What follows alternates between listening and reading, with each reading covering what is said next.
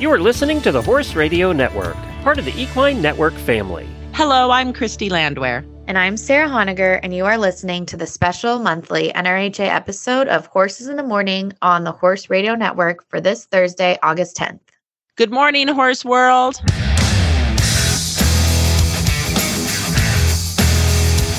It's the second Thursday of the month. That means it's time to slide in to the National Reining Horse Association episode of Horses in the Morning. Hi, Sarah. How are you today? I'm good. How's it going in Colorado? You know, it's going well, actually. We are so incredibly green. It's kind of freaking me out for this time of year. It's great. That's awesome. We've been getting super flooded here too, actually, but the 110s are back. So we're just sweating it out over here. Well, Oklahoma has that, right? It sure does. It is part of the journey. It is. Well, so you just got back from an awesome trip in Costa Rica. I want all of our viewers to hear about the neat horse experience you had there. Oh my gosh. So this was so neat. And it just shows you, sometimes you have to bother your network and great things happen. So I met a wonderful gentleman named Victor Wolf at the American Quarter Horse Association convention. I go there every year as a professional horseman for them. I'm on their membership and marketing committee, some other things. And I met him literally in the breakfast buffet line. Oh and he was on one side of it, I was on the other, and we just started chit-chatting. And he is currently the chair of their international committee. So we were talking about where he lives in Costa Rica and his fabulous ranch. And I just said, well, one day it's on my bucket list to go there, and I'm going to bug you if that's okay. And my family of 4 is going to descend upon you. And he said, of course. And I did it. Yes. So I reached out to him on WhatsApp and I said, hey, Victor, I'm coming. Is this still okay? And he said, of course. And oh my goodness. So if I can just share for a second, 10,000 acres in a place right outside of San Juan on the coast, or San Jose, sorry. So if you fly in, that's where you end up, is 2 hours on the coast. It's a place called Chomes. It was 2 hours north of where we were in Jaco. And he raises Brahmas. So he's a cattle rancher. He raises sheep. He also has palm oil production, and he also has sugarcane. And he's so holistic in how he runs his ranch. All the silage left over from the production of the sugarcane and the palm oil goes to feeding the animals. Wow, that is awesome. It's a really amazing thing. And so the 4 of us, my 2 sons and my husband and I, got to go on a trail ride and be inside the sugarcane, be underneath the palm trees where the palm oil is produced, go up on the mountain and see the ranch and the ocean from up high. And for those that have never been to Costa Rica, it is really mountainous, not hilly. Mountainous. It's amazing, the mountains. So that was super fun. And then we came back and we had food that his wonderful lady that cooks the food for the family made for us. Sarita was her name. And we had this amazing prawns straight out of the ocean that morning, and amazing beef from his Brahmas, and plantains, rice and beans. I mean, it just went on and on. We were so spoiled.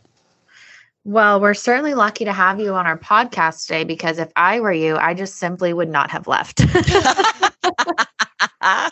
I know, he was so wonderful. And now he's like, well, if I ever come out and see you, what should we do? And I said, well, I hope you come to Futurity for the National Reining Horse Association in November so I can spoil you, because we do have food and all kinds of fun things that occur there, right? Because I don't know how else to do it. I mean, it's just phenomenal. What a neat experience. High bar of hospitality right there. It was awesome. So we have an event coming up in August that we're a part of with NRHA. Do you want to let our listeners know a little bit more about the Run for a Million and what that is? Yeah, we're super excited to be there. We'll have a booth with NRHA, and it is just the neatest event. We had a qualifier in Arizona earlier this year for this special Run for a Million. And there were also qualifiers from the $100,000 shootout at last year's event in Las Vegas that qualified for this as well.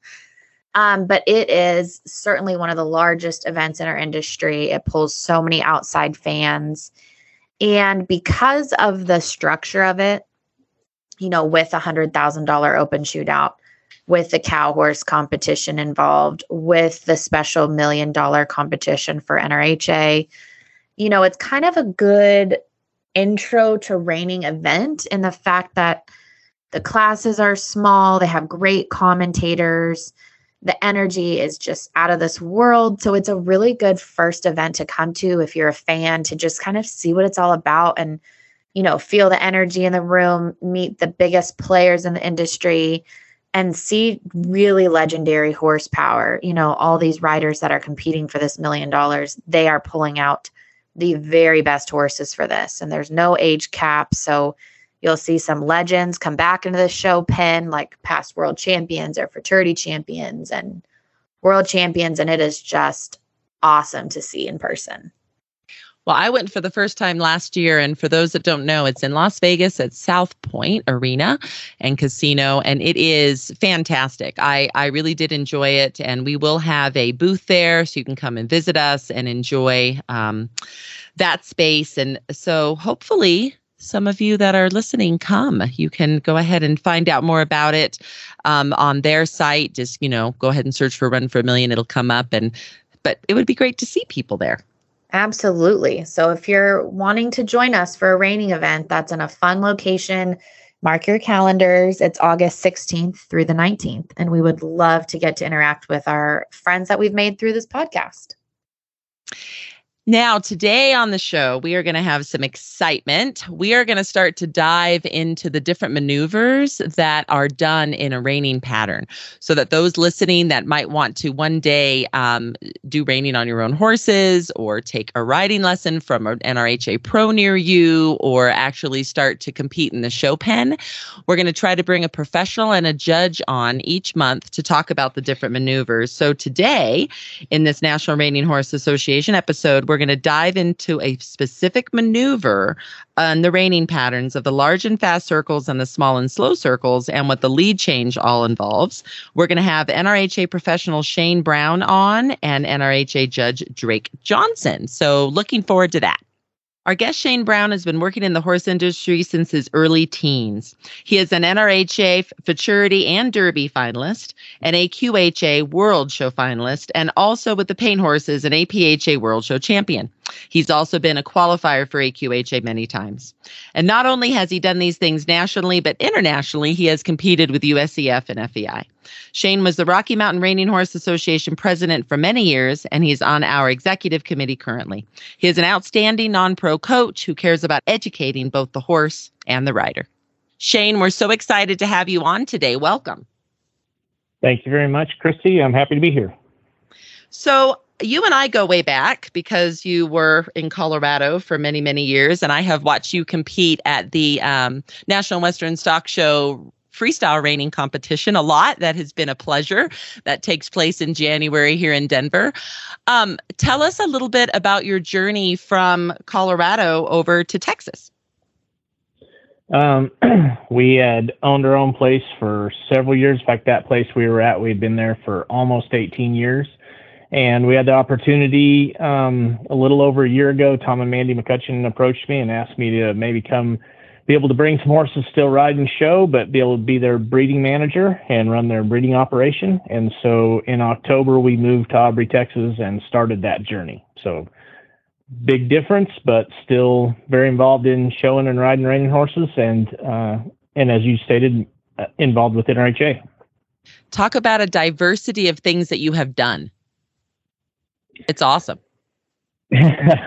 Well, we've been very fortunate to do a little bit of everything in this industry, from, as you mentioned, competing globally and getting to go to Europe and show horses. In my career, I went over there and trained for about 7 months in my early 20s. All those things were a great experience. Was lucky enough to get to be an assistant and grow up in this industry. So started when I was very young. Hung my shingle out when I was very young. Have always really enjoyed coaching people. And so that's been a very fulfilling part of my career. I've been lucky enough to make it the open finals at the fraternity. And then to move on to learning this aspect of the breeding industry. We've done a little bit of everything and enjoyed all of it. Shane, that's so awesome. And I'm so glad, we get to share all the different pieces of this industry just that you've been involved with alone on this podcast. The focus of this one specifically is about the circles and that piece of our reining pattern. So could you share a little bit with people when you're training a horse on how to do these fast and slow circles and that lead change? What are the first steps if someone's at home and wanting to kind of get this piece of a reining pattern down? Well, there's a lot of ways to do this. Thank goodness our horses are very forgiving and they allow us to get it figured out.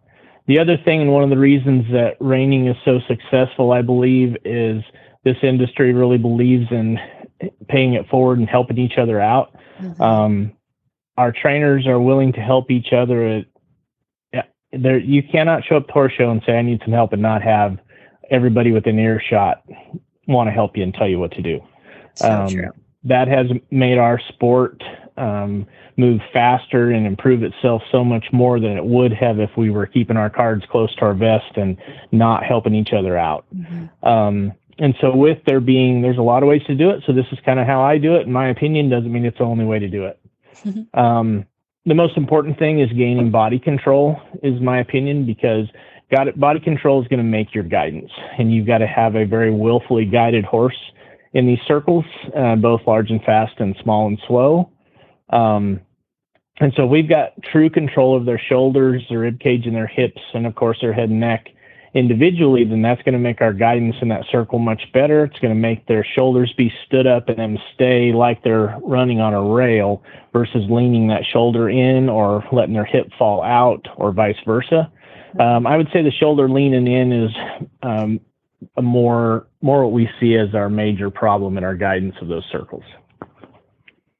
And so to work on that, I'm going to work on gaining control of that, both with my hands and my reins, being able to pick that horse up and move them out if they're leaning in, and also with my inside leg, being able to move those shoulders out.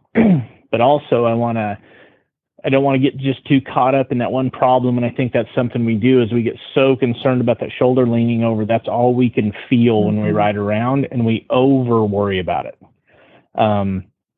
And so one of the things that I actually learned from a dressage trainer several years ago, because I had a horse that was very intelligent and he was really good at home where I could fix him. But when I'd go to the horse show in his right circles, he would still lean over. Mm-hmm. And so one of the things was envisioning, instead of a circle being a continuous arc, and I think that's how most of us look at it, as a circle is a continuous arc, look at it as a series of redirected straight lines. So in other words, you're going to go forward for just a stride or two and then steer, forward a stride or two on a straight line and then steer. By just having that approach allowed me to keep my horse more stood up. And I feel like by having two different solutions to a horse that leans over, we can guide them out, we can push that shoulder out, and we can go around with a series of redirected straight lines. It just is another way to approach it. And some horses respond to that better. Can I just jump in here and just say, as a riding instructor myself, I love that concept that dressage coach taught you, Shane, because you're right. We always see it as just an arc and we just teach it as a continuous maneuver, but that's not necessarily true. And right. Being able to do it with those two, strides and then readjust, I think that's really cool. Right. And so another mental way for us to approach solving that problem. And so once we figure out what works best for our horse, whether it's guiding them out with our inside leg and pushing that shoulder out, or our hands, or thinking about straight lines, but once we start getting that shoulder fixed, then the other end of the fixing it is worrying about our hips. And I think that's another important lesson for us to learn, is always ask ourselves, what's the other end of our problem? If our shoulder's dropping in, what's going on with the hips?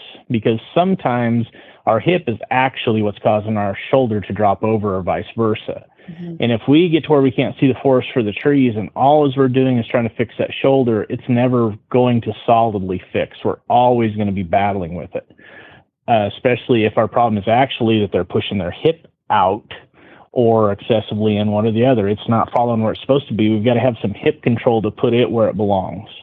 And never say never, because there's always an exception to every rule. But it is extremely hard for a horse to lean their shoulder into the circle and have their hip inside also. Almost impossible. And so if we can keep that hip a little inside that circle, chances of them dropping their shoulder over is much less. So if I can work on that all the way in the basics of teaching a horse turn on the forehand, so my outside leg being underneath me can push that hip around, then as I'm loping that circle, if I've got my inside leg on a little bit supporting that shoulder, my outside leg can ask that hip to move into the inside of the circle and do a haunches in, and that will, in other words, prop that horse to where they can't drop their shoulder over. And sometimes in my education of going into that small slow, I'll actually push that hip in and make that guide first and keep them from dropping that shoulder into that small slow as well when I make that transition. Well, that makes perfect sense. And when you break it down step by step, it's just so much easier for someone's brain, I think, that doesn't live and breathe this every day, just to have those little steps to achieve it, I think is super helpful.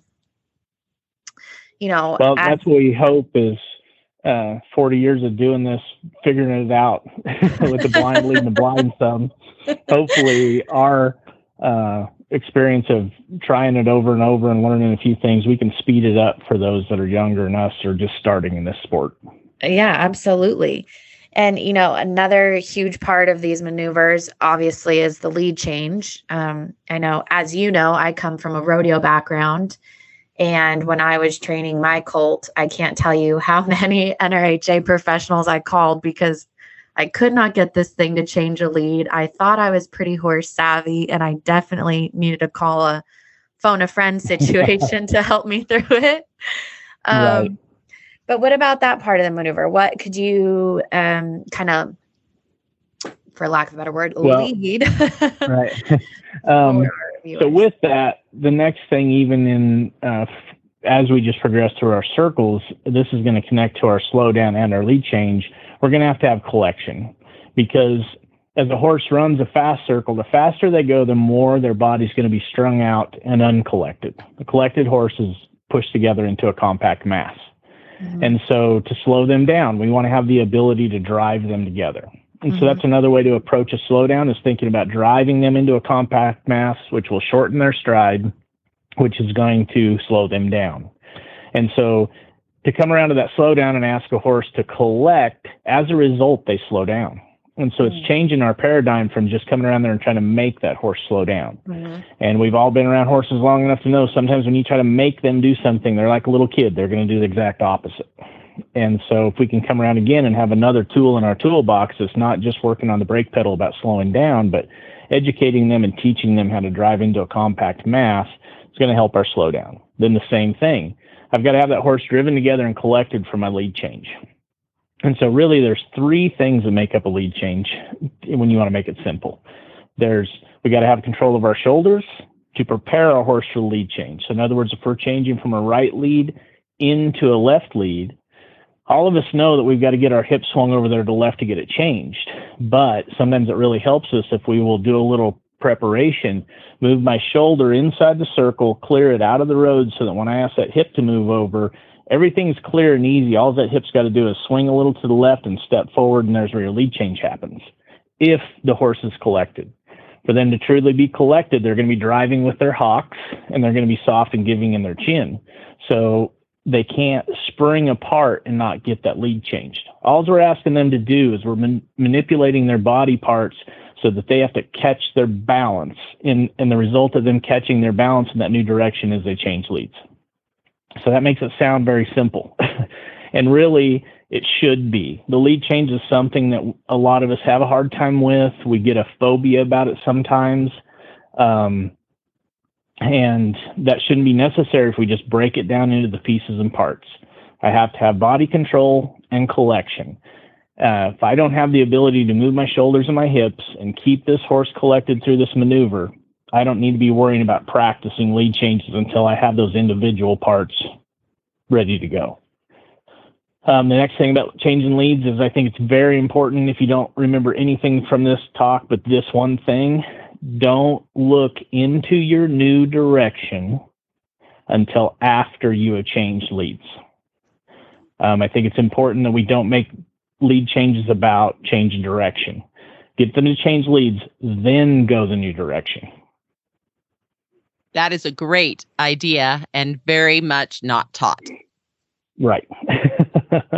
And I So think, good. and I've listened to coaches say, look the new direction. I understand a little where they're coming from, but what I find is when we move our eyes that new direction, our hand and our body and everything goes that new direction.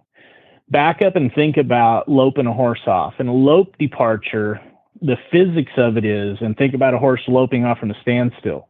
They're going to rock back on their outside hock, lift up their inside shoulder to get that lead.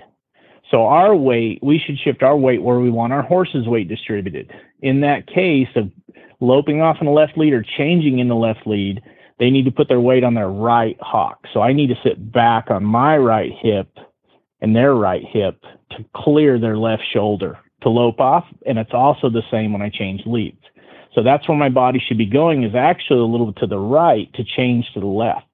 But if I follow my eyes and just look left, my shoulders are going to go out over their left shoulder, and I'm not going to be sitting in the best spot to help them get that lead.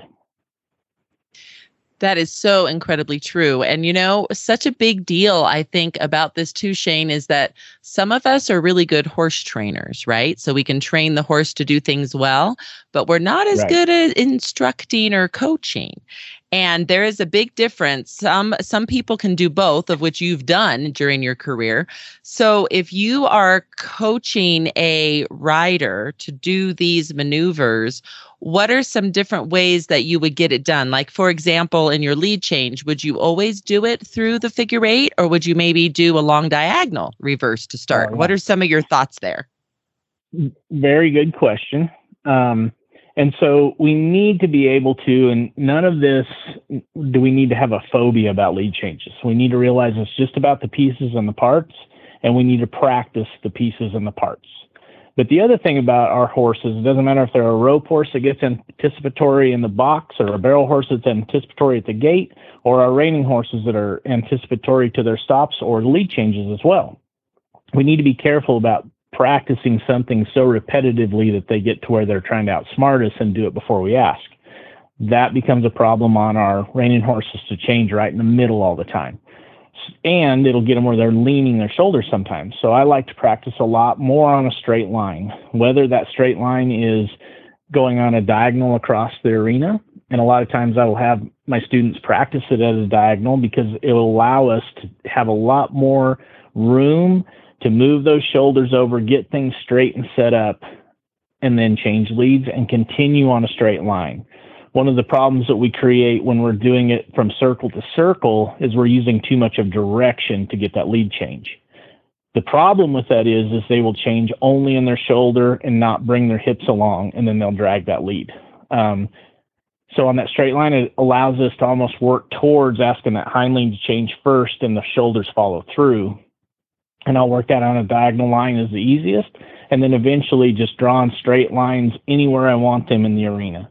I want to look at lead changes as it's just another maneuver we do. And so I want to change leads a lot once I get that horse taught and knowing the body parts. I want to be able to lift up and change leads at any moment, at any time, and I typically want to do it on a straight line. So hopefully that answers your question.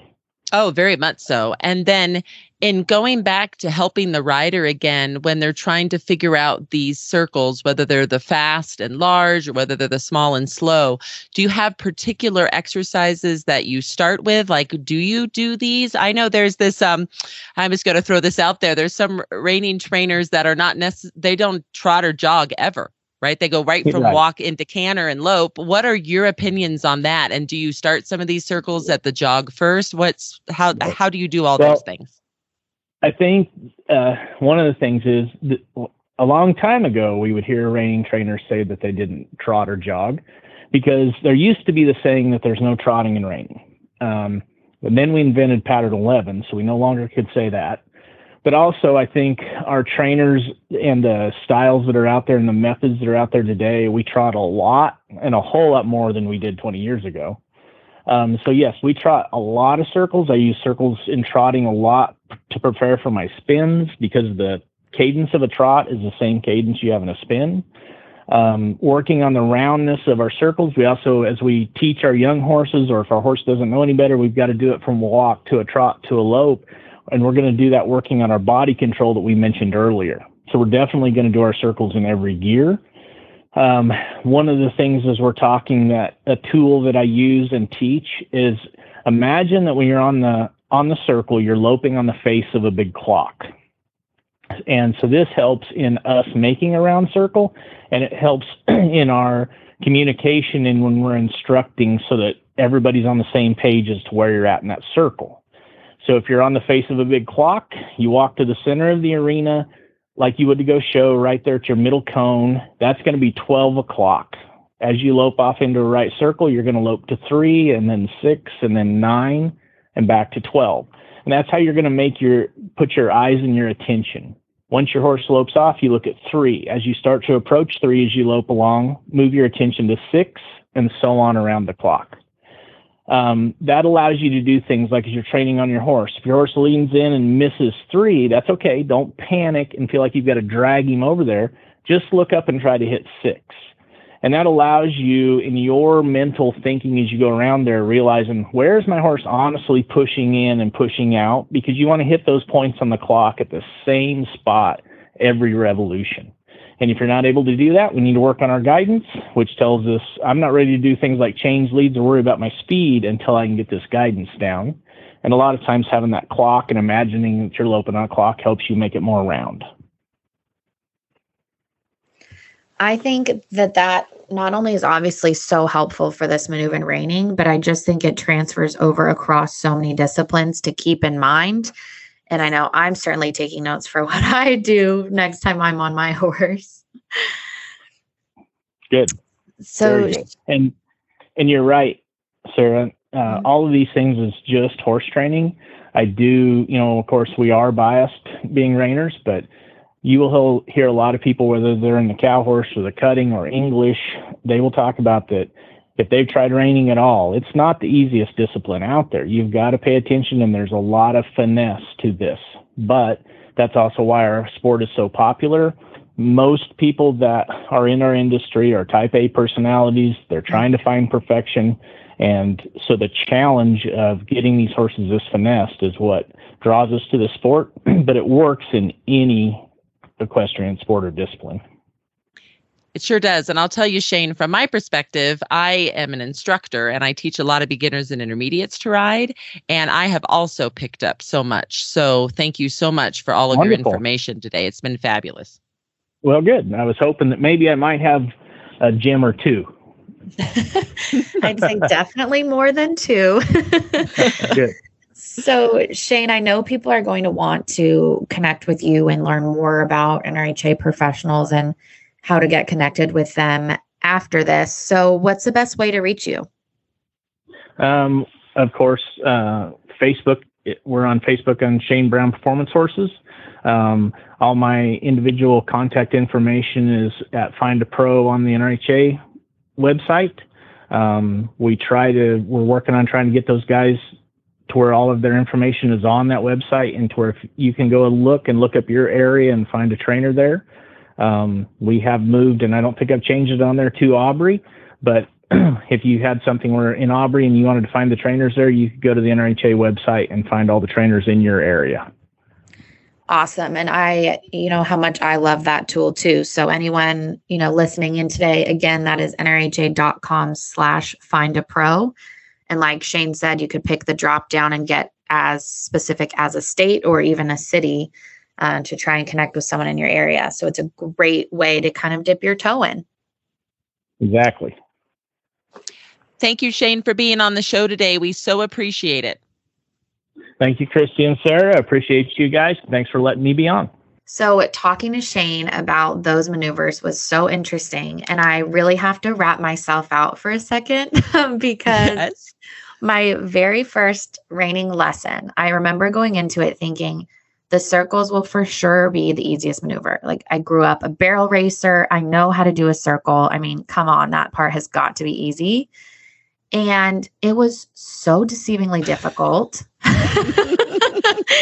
And I kept looking down at the horse's neck and at my hands.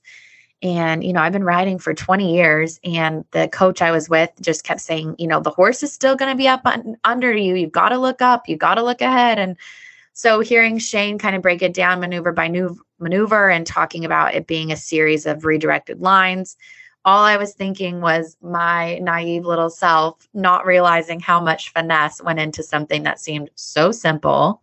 And I just loved hearing him break it down like that. I can't wait to go try it.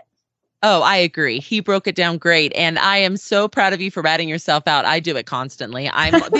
Because that's how we learn, right? You learn by like having a little failure moment and going, oh my gosh, I've got to get humble again. And what will horses do to us? Oh, they'll humble us every single time. And if you just want to change your discipline, change your breed, and oh boy, it's a whole new ball game. A whole new ball game. And our professionals, to Shane's credit, he mentioned, how they help each other. But gosh, are they so willing to help new people? I mean, the amount of times I've called them for help outside of reining, even help inside reining for me to just understand things a little bit more. They are so brilliant at what they do and so great at explaining it, whether you know a lot or whether you know nothing. And so, I mean, they are just such a great connection to have. Completely agree. So anyone listening, again, you can find a pro at NRHA.com, and then it's actually under Find a Pro. So it'd be great to have you go there and check it out. There's some great people pretty much all around the US, Canada, and internationally. Absolutely. I am thrilled to introduce our next guest on the podcast today. We are going to be here with Drake Johnson. He competed in the Appaloosa circuit as a youth and earned his associate's degree in horse management from Lamar Community College. He opened up his own training business in Ray, Colorado, and specializes in reining, working cow horse, and versatility ranch horse. He has coached NRHA Derby and Futurity winners, finalists, High Point and AQHA Youth, American Quarter Horse Youth Association World Show Top 10 contenders. And not only has he done all of that, but he has his judges card with NRHA. He's a steward. And he sits on our board of directors and has served multiple committees, including the judges, stewards, and aged event committee. Drake, thank you so much for joining us, especially on such a big day, getting your little girl registered for kindergarten classes. That's pretty major. So the fact you made time for us today, we are so excited to have you with us. That's awesome. Thanks. I'm excited to be here. So Drake, I chose the photo to use that you will see once this is put on the Horses in the Morning page and on our page on NRHA.com of you and I at the freestyle that you did at the Derby. Could you go ahead and just chat a little bit more about that class and why you chose the song and the costume that you did? Well, I like all kinds of music. I listen to all kinds of music, and I've done that one before. It's Frank Sinatra, New York, New York, and it really fits. It has it has some changes of pace and speed. It's entertaining, and I think even the young people today could have heard that song. So it kind of reaches out to a little bit of all the age groups, and then whenever I have a real particular horse that has a real good movement and flows with the timing and the rhythm with the music. And, it's just a real fun one. I mean, I always have liked, Frank Sinatra, and I mean, who doesn't? So, costume, just kind of, being like Frank, it's just has always been a fun, real entertaining one and really fairly easy to do because it's got a lot of changes and it's extremely entertaining. It was extremely entertaining, and I love freestyle. Freestyle is what first drew me to kind of loving the reining sport, so it was a joy to see you do it. Thank you. Awesome. Thanks. So, Drake, today's show is really specifically focused on the pieces of a reining pattern that include the circles and the lead change. So as a judge, you've sat in the chair at the AQHA World Show, at Congress, at all these really large major events. When you're in that chair, what are things you're looking for in a good, fast, and slow circle during a reining pattern? Well, first of all, I always try to, whenever you judge an inning maneuver, you always kind of want to have a general in mind, and that's, that's kind of what our judging is based on, and everybody can find that in the rules for judging, and it talks about, the correctness of the pattern, to guide the horse willingly and dictated to completely. We really look at pattern placement, the symmetry of the size of the circle, hitting the middle, the center of the arena. And then the degree of difficulty goes up based on, speed, authority, and is it pleasing to watch? And so, really the first thing, there's several parts to the circle. And if you were to talk about circles and then the lead change, the first thing I watch is how, if they're entering the arena, coming in the arena, walking to the center, that's all part of that first maneuver. And then we talk about things being correct, good, very good, and great. That would be, 0 plus half plus 1 to plus 1.5. And then the other way, poor, very poor, extremely poor. So when that first one walks to the middle and then how they execute that lead departure, that's kind of the first thing I check that box in my mind. Was it correct, good, or, give that a value. And then that first circle, based on how well they, execute the circle, whether it's, let's say it's a small, slow, or let's say it's a large, fast to start with. And, you want to see that the upward transition be smooth. You want to see obviously the circle being correct. You want to see how willingly and dictated to completely that horse is, the balance of the horse, the way of going of the horse, and his, expression. That all plays a part into that first circle. So after they run that first circle and that speed, was the speed average? Was it, good, very good? So after that first circle, in my mind, I'll give that a score.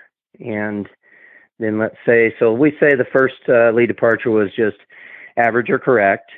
And then let's say that first circle, that's good. So now we have an average and then good, meaning plus half. And then let's say on the second fast circle, they kind of duck in, or the horse, kind of sticks his nose to the outside, and if there's resistance when he guides him back in, or maybe he leans to the middle. That's just given a description of maybe what could happen. Then I would say that second circle is a poor. Okay, so now we have, average on the lead departure, the walk in the lead departure, good on the first circle, or poor on the second circle. And let's say the downward transition, the slow downward transition is a little early, not too center. And, then the horse just kind of goes around, kind of average through the small. And then I'll give that a score. We'll say average. And then let's say the lead departure or the lead change was good. So in your mind as a judge, you have to weigh about all those parts. And the circles take really a kind of a long time. So you have to be really careful not to just see one negative in one place, and then that's what that whole, all those circles and changes and lead departure warrant. You can't do that. So as I just talked you through one, we said the lead departure and the walk to the middle was average. And we said the first circle was good, so that we're going to have a plus half there. And then the second circle is poor. We lost some guide. We had some resistance, so that we'd say that's minus half.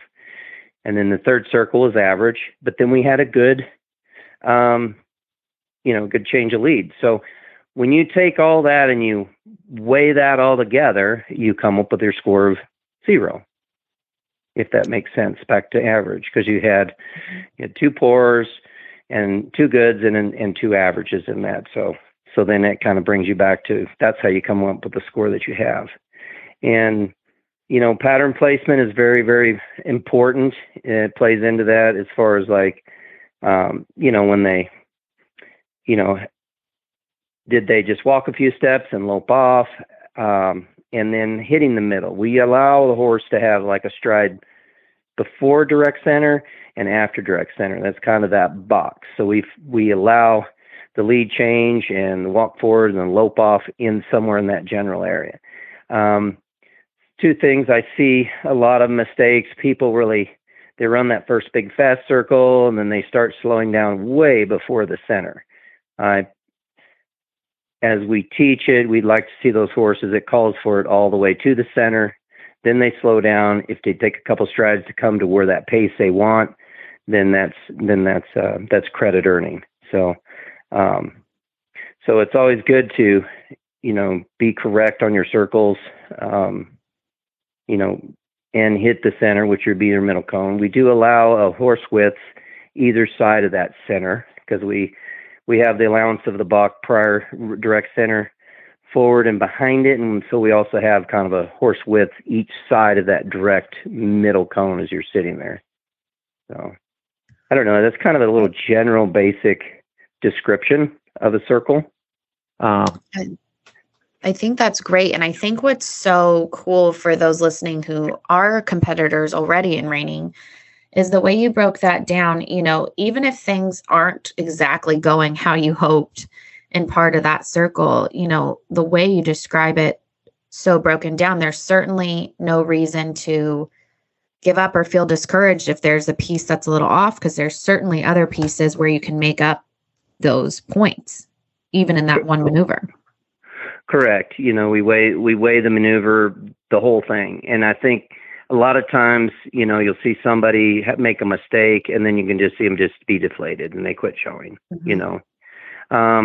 You'll see some, riders on particular patterns that like a pattern 8 where you run fast, small, slow, and big fast. You'll see them be a little conservative on the first circle, because they don't know if the horse is going to come back, and then they do. And then they'll run that third, the big circle after the small, real aggressive, so that comes to mind. You can see that, even at a major, and those guys they're playing up the good points, they're playing down their bad or what the horse is going to listen to. And so, you just have to keep moving forward and being correct. And, so hopefully that kind of describes that a little bit. I think it was great, Drake. And I'll tell you, this is so good to have the judge's perspective. But with you, we get two things because you also are a trainer. So I want to kind of jump into what tips do you have? As I know everyone teaches things a little bit differently, to give those that are listening right now some tips to work on these maneuvers with their own horses at home. What are some ideas that you like to instill in your own students? Well, what I like to instill in my students is I kind of go over that when they run those circles. I'm a big proponent of, because judging, I know that's where your score gets up and down is, take your time, make sure you're correct on your lead departure. Practice those things at home where you can, your horse can get his feet moving. If you need to kind of bridle up or help him, do that, but just practice that anywhere in a circle, just when you're walking and letting them catch their air, put your legs on, set them up, clear the shoulder, whatever you do to get prepared to execute that lead departure. Cause I think people think they just go to the middle and then put their leg on and things aren't right. And then they just panic and go, and then wrong lead or whatever happens, so you can practice that. And I have my students do that, when they're walking around, after they're kind of, when they're warming up, getting ready to show, they check that, setting that horse up for the lead departure. And you don't have to do it in the middle. You just do it as you're walking, putting your legs on, set him up, soften him, then let that horse relax him. So he's not thinking every time you go to set him up, he's got to do it. And then, before I send him in, and I just hound on this all the time, all the way to the middle to slow down, all the way to the middle to change leads. Because these horses, as they start to get shown, if you back off early, we practice at home, run into the middle, and then they slow down. They keep their hawk engaged. They know they're still going on that circle. But a lot of times, if you decelerate early, that horse pops out of lead. He anticipates going the other way and changes leads. So that's another kind of verbiage in my mind, and I, have my riders think, on their downward transitions that they're always to the middle, and same thing with that lead change. Those horses, after they get shown, they anticipate that middle quite a bit. So I think that's probably one of the bigger things to just focus on is when you're circling, keep thinking like you're going to look 10 more circles. And when it's time to slow down, stop, or change, just do it right then. And then the horse doesn't know what's coming. So those are some big things, I see, from a judge's standpoint, and the coaching standpoint. A lot of times when I sit in chair 5, which is behind the rider, or even on either way, you can see when somebody be running a really fast circle and they back off and that horse really shuts down, but they're still an eighth from the center. I can still see kind of the side of the horse, not, the horse approaching in that box in the middle. And then they lay kind of some tracks and then they keep loping. Well, that's a great downward speed transition, but it's in a terrible location. So it's really hard you kind of lose that credit that you could have. And so those will probably be the two biggest tips that I could help people to improve their circles is, go slowly on your upward transition, work on a nice, good, I think a downward transition is being just meltdown. Don't brace and be abrupt and try to make it happen. Because if it doesn't happen right away, a lot of times people panic and want to pull, and then the horse leans into the bridle, and then you don't get anything. Just meltdown. Give that horse a chance, because you've been training on him to listen to your body position and your downward transition. And a lot of times they'll really just respond to that. But when you brace and force something, a horse has a tendency to kind of stiffen up against it. So true. And these details, Drake, are so good. And I love that you're doing it from the perspective of not only a trainer and a coach, but also as the judge, because I think that that's key, right? Being able to pay attention to all of that and know that that's your end goal if you're planning on showing. So what the different perspectives. And I love how you brought up the chair. I think that that's really important. Can you explain that to our listeners, what the different chairs are in for the reining? Because I don't think everyone will know exactly what that means. Well, like at a major event where we have 5 chair positions, you would have one on as you're entering the arena on your left-hand side of the arena between the middle and the first cone. And then the second chair is the one directly in the middle cone. And then third would be the third one up on your left side. And then 4 is on the right side, on the other side of the arena. And then 5 is back toward the gate. And, a lot of times that,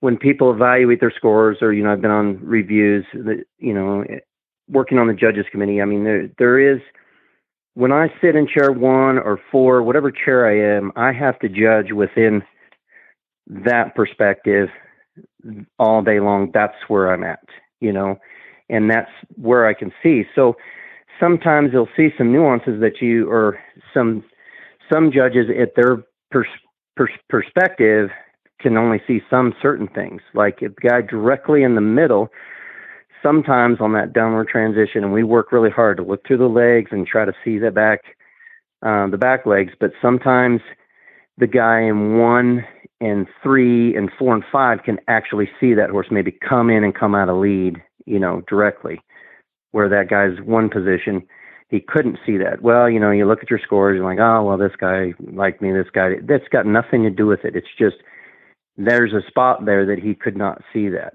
A lot of times I've done the Derby the last couple of years, in 4 and 5, and you really, the downward transition is pretty self-evident because we're from the back behind. We can see that. Where if you take and you go sit in the other chair on the other side, you have a different perspective of that, what that is coming down there. So the judges all are trained in all those different chair positions, and they judge within that spot all day long, and then they give a good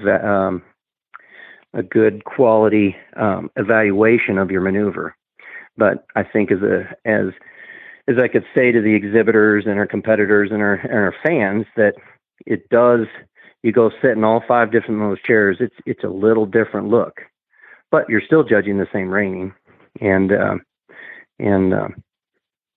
so that's the beauty of it. Absolutely. And I always think it's so funny, at our winter meeting, we'll play those runs and have everyone judge it themselves.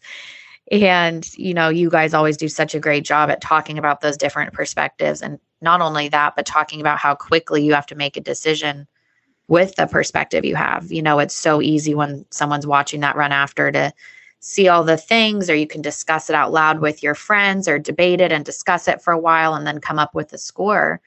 But you don't have that luxury when you're in that chair. No. And, for myself, I try to, and all the judges are, you just got to make the call, evaluate it, give it a score, move on. Mm-hmm. really judging is not necessarily my opinion. I've been trained to evaluate the maneuver and score it in accordance with our, with our industry standard, and nothing personal. You know what I mean? Just like I went through those things. If I can evaluate all those parts of that circle and give it a score and move on, I forget about it. And you could be negative and poor on one side, and if you kick it over here on this side, I pay it. So if you really, the beauty of the system is that it's one maneuver at a time. And all I am is a reporter, reporting what I see and what you're doing each maneuver. And I just forget about it after that. I don't care what my end score is or this or that. I think truly the best evaluation of the reining horse is just one maneuver at a time. And then you can be comfortable with when there's good stuff, you pay it. When it's negative, you give it that score. And then how it shakes out at the end, well, if there's, you got two tied at a 75, well, there can be all kinds of different ways to come with it. I didn't tie them. You know what I mean? Right. It's not my judge. I'm not sitting there scoring going, well, out of 130 rounds, I'm going, hey, I'm kind of like so-and-so better and this and that, and I know he's here and there. You will mess up you cannot do it. You just need to be a reporter of whatever it is. And so when, just another little, things that I guess fans or exhibitors need to know is like, you'll see scores like, you could see a score of 70 and a 72 and maybe, 70 and a half or something like that. And you're going, oh, this guy didn't like me. This guy loves me. I've heard this stuff for years, and I try to educate them in the fact that there's sometimes on a maneuver, there's a lot of, it's not here. And then there's okay here. And you might get the benefit of the doubt. There's two places that maneuver could be scored. You're on the bubble. It's either a 0 or maybe a half. Okay, well, one judge zeros it. It's kind of, and then one judge plus halves it. You're kind of in the middle. You're a tweener. Well, you do that in 4 maneuvers in a reining pattern. One's a guy's a 2, one guy's a 70. And they're both right. So what I try to tell exhibitors, you got to be better, because you've got to make it an easy call. Sure. So when you see the scores come up, I remember Vegas a few years ago, our first horse out around 75. I mean, it was a great reining. Judge 1, 75. Judge 2, 75. Judge 3, 75. Well, why are they all just 75? Because they were easy calls for all of us to make. You see what I mean? Absolutely. They were easy 0, easy 1. It wasn't, it could be 2 places. It could be a 0 minus half or 0 or plus half, whichever. There's 2 places it can be. When you do that on a few maneuvers, it can be a little different. And that's okay, because if you average them and draw it down the middle, that's pretty much a real good description of what you just did. So if you want to get that score and you don't want to get the benefit of the doubt, or, you're on the fence on one maneuver, you just got to go be better. You just got to make it an easy call for the judges. So, well, I don't know if that explains that, but. Absolutely. I think it's a great perspective and just great insight, like Christy mentioned earlier, from multiple perspectives, from a training side and from a judge's side. And I know people are going to want to figure out how to get in contact with you after this recording and after they listen to this podcast. We've already mentioned earlier on the podcast that they can visit nrha.com/findapro to find different professionals in their area. But where can they get directly in contact with you, Drake? Well, I have a website. It's DrakeJohnsonHorses.com. Obviously I'm Facebook, Instagram under Drake Johnson Performance Horses. I'm on the judges list and obviously NRHA Find a Pro. So, there's on the internet, you can type it in, you can find it. So, be more than happy to help, anybody, and whether you're in our region or not, or need the help here, but I have quite a bit of network of friends and things throughout the country that, we can hook you up with somebody in their area and give you some recommendations that, help them get some help as far as, you got to have a coach, you got to have somebody with your eyes on. All of us professionals, we ride with each other. We're always asking, what did that look like?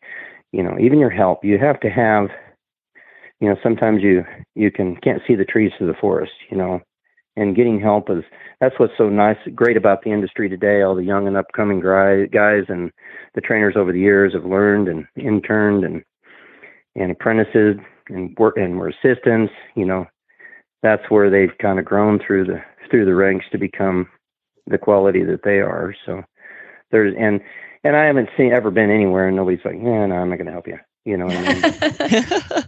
Either affiliate shows or whatever, there's always somebody there. Don't, feel free to ask. And there's never a dumb question, It's an awesome community. If you don't ask that, that's probably the dumb question.